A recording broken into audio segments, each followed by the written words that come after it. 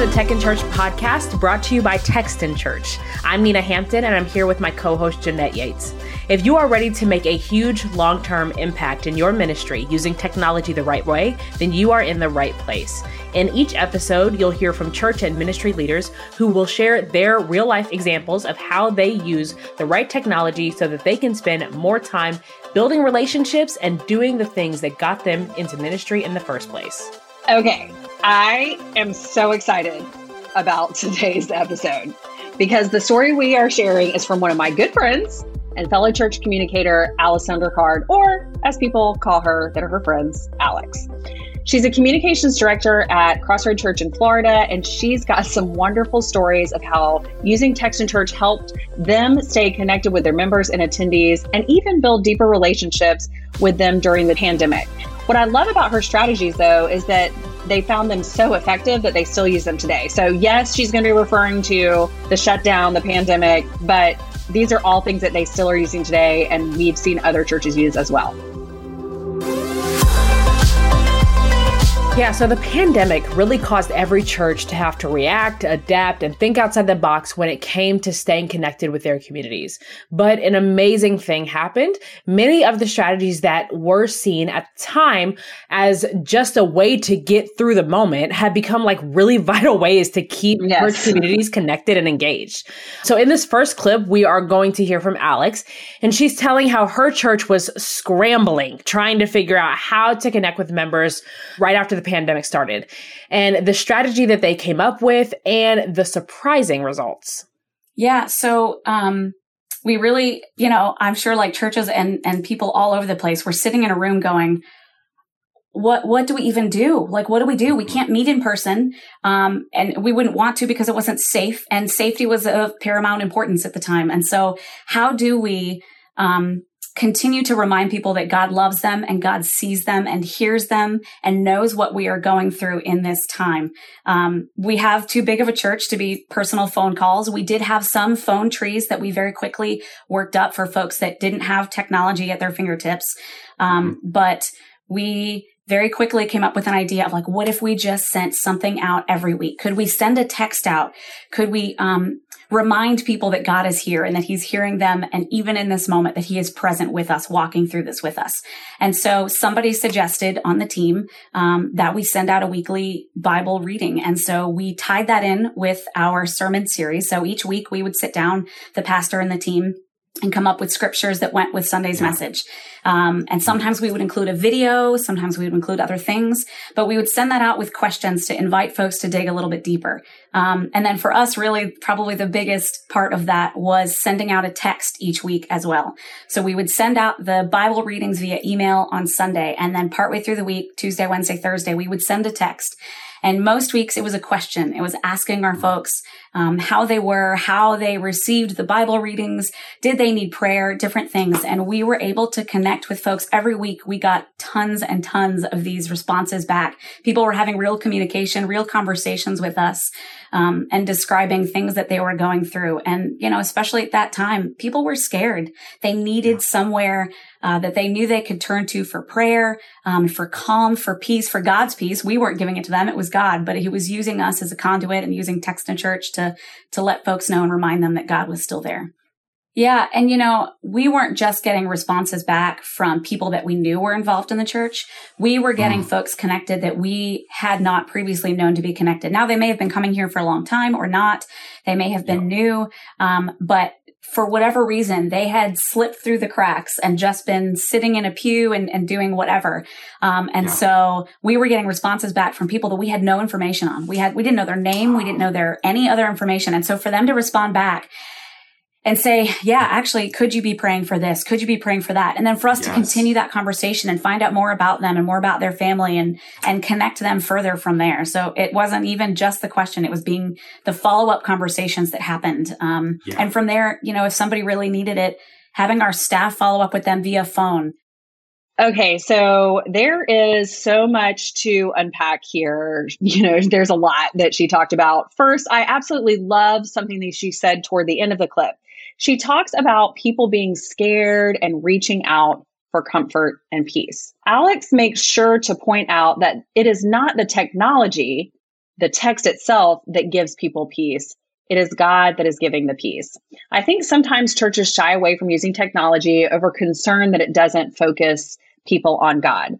But here, Alex shares how technology allowed them to remind not only their members, but also new connections as well, that God was with them. This is so very powerful. Absolutely. And what struck me here was that they were not just sharing information or even just sending out Bible readings.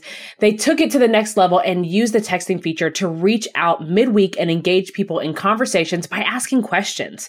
And this is so important and a piece of the strategy that is often overlooked. Sending information through text message is a really smart strategy since 98% of text messages are read. But you don't just want to give, information to your people. You want to actually build real relationships with them. And the best way to do that is by asking questions and engaging in an actual conversation. I agree 100%, Nina. And I think this is the most important and exciting reason to use texting to connect. Texting can be a very intimate way of communicating, right? I mean, texting is one of the primary ways you stay connected with your family and friends. Yeah, literally. So people will often text things that they may not feel comfortable talking about in person. And I know that you and I both know that to be true. Yes. I am a huge texter of all the things. Now, this is not to say that these text conversations should never move to a phone or in-person conversation. Right. But it's a great way to reach out, start or continue a conversation, and allow people to reach back out when they are ready. Okay, now, Nina, I need to know, are you ready for Alex to blow your mind in this next story? She's going to be sharing something about prayer. Are you ready? Yes, I cannot wait. So, imagine that you have been going to church for a very long time and you have a prayer support system and you have friends and folks that you're close with that you ask for prayer. And most of the time you maybe do that in person on Sunday. And also you invite your pastors and the church staff, folks that you trust, to pray for you. And you do that by a paper prayer card. When you are not meeting in person, that doesn't exist. But prayer is still the most powerful thing that we maybe have in our toolkit. And so we had to come up with a way to invite folks to be able to do that, to connect not just with us, but with God, knowing that somebody was holding them up, somebody was supporting them. And so what we did was just, again, a very simple text the word prayer to this number, which is our church text and church number. And folks would text that in and get an automated response that said, reply with your prayer and your name unless you wish to remain anonymous. And somebody from our team will pray for you right now. And so around that, we built a new team of folks that were comfortable with technology, that would be able to respond, not just to pray in the moment, to stop and pray, which they do, but to then also respond in text form with a short version of that prayer. And then from there, we send an email to our staff. So we decide from there if somebody needs to follow up with that person, check back in them in a week, call them, anything more personal than that. But I think the unique thing that we did was inviting folks to send a prayer and get an immediate and instant response. And not only that, we've used it since then on some outreach things that we have done. We've put that out to families that were coming to receive meals from Feeding Northeast Florida and said, how can we pray for you? We would love to pray for you. And we've gotten some responses from that as well. Just any positive experience that somebody can have with a church and with God is nothing but good. Okay, I love that.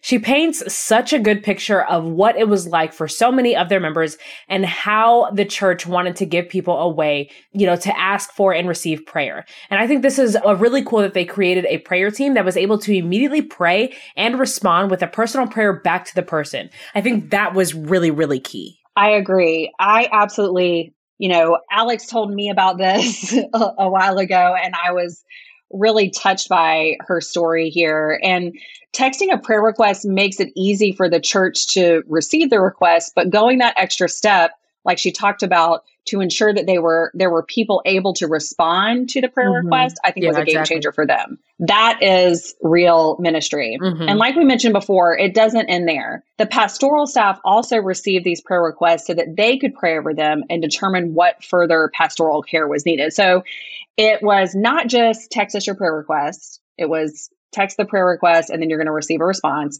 And then it wasn't just that. It was also, and the pastoral team is going to look at these, pray over these. And then, depending on the prayer request and the nature of it and who sent it and how much of a connection they already had with them, they were able to go deeper into that pastoral care, which I really thought was great. Yeah, no, that's awesome. Speaking of that, so let's take a moment here to talk about how Text in Church, helped Alex's church with this specific strategy. So first, how do we set up a way for people to submit their prayer requests? So there are a few different ways to do this. In Alex's case, they just shared their number and had people just text in their prayer request. And then the prayer team, who were users on their Text in Church account, would use the texting feature and reply to those messages with a personal prayer. Another way to do this is to create a prayer request group inside Text in Church, give it a keyword, and use the connection card with a custom comment. People would then text the keyword to your number and fill out the connection card they receive with their prayer request. If you've set up notifications, your prayer team could receive an email message that contains the person's information and prayer requests and then respond accordingly. Yeah, and there are even more ways to utilize text messaging to connect with your members and your community. In fact, we have identified 10 ministry areas where you can use texting to boost attendance, participation, and engagement. It's called the Text Messaging Playbook, and you can download it right now for free. Just go to podcast.textinchurch.com, and you'll find the link in this episode's show notes. So go ahead, do it right now. These strategies are so simple. Plus, we will give you even more message templates that you can just copy, paste, and tweak to fit your church's needs. And I really guarantee that you can put one of these strategies into action by this weekend. It's really that easy. I mean, this is probably one of the easiest strategies. And if you want to see how all this works in action or to find out how you can implement these strategies with your church, I would love to chat with you at one of our live demos. You can sign up for one of our demos. We love doing them. Nina and I do them, and we kind of take turns. Yeah, tag team. You might get to meet us live. So if you would like to sign up for a live demo, you can do that in our show notes as well. So you can grab that text messaging playbook or sign up for a live demo at podcast@textinchurch.com. All right, so that's it for this week's episode of the Tech in Church podcast. Be sure to follow us on your favorite podcast app to know when new episodes are available. I'm Nina. And I'm Jeanette. And we'll talk more tech next time. The Tech in Church podcast is a production of the Text in Church team. To get the show notes for this week's episode and to download the resources mentioned, go to podcast.textinchurch.com. For more information on Text in Church, visit textinchurch.com.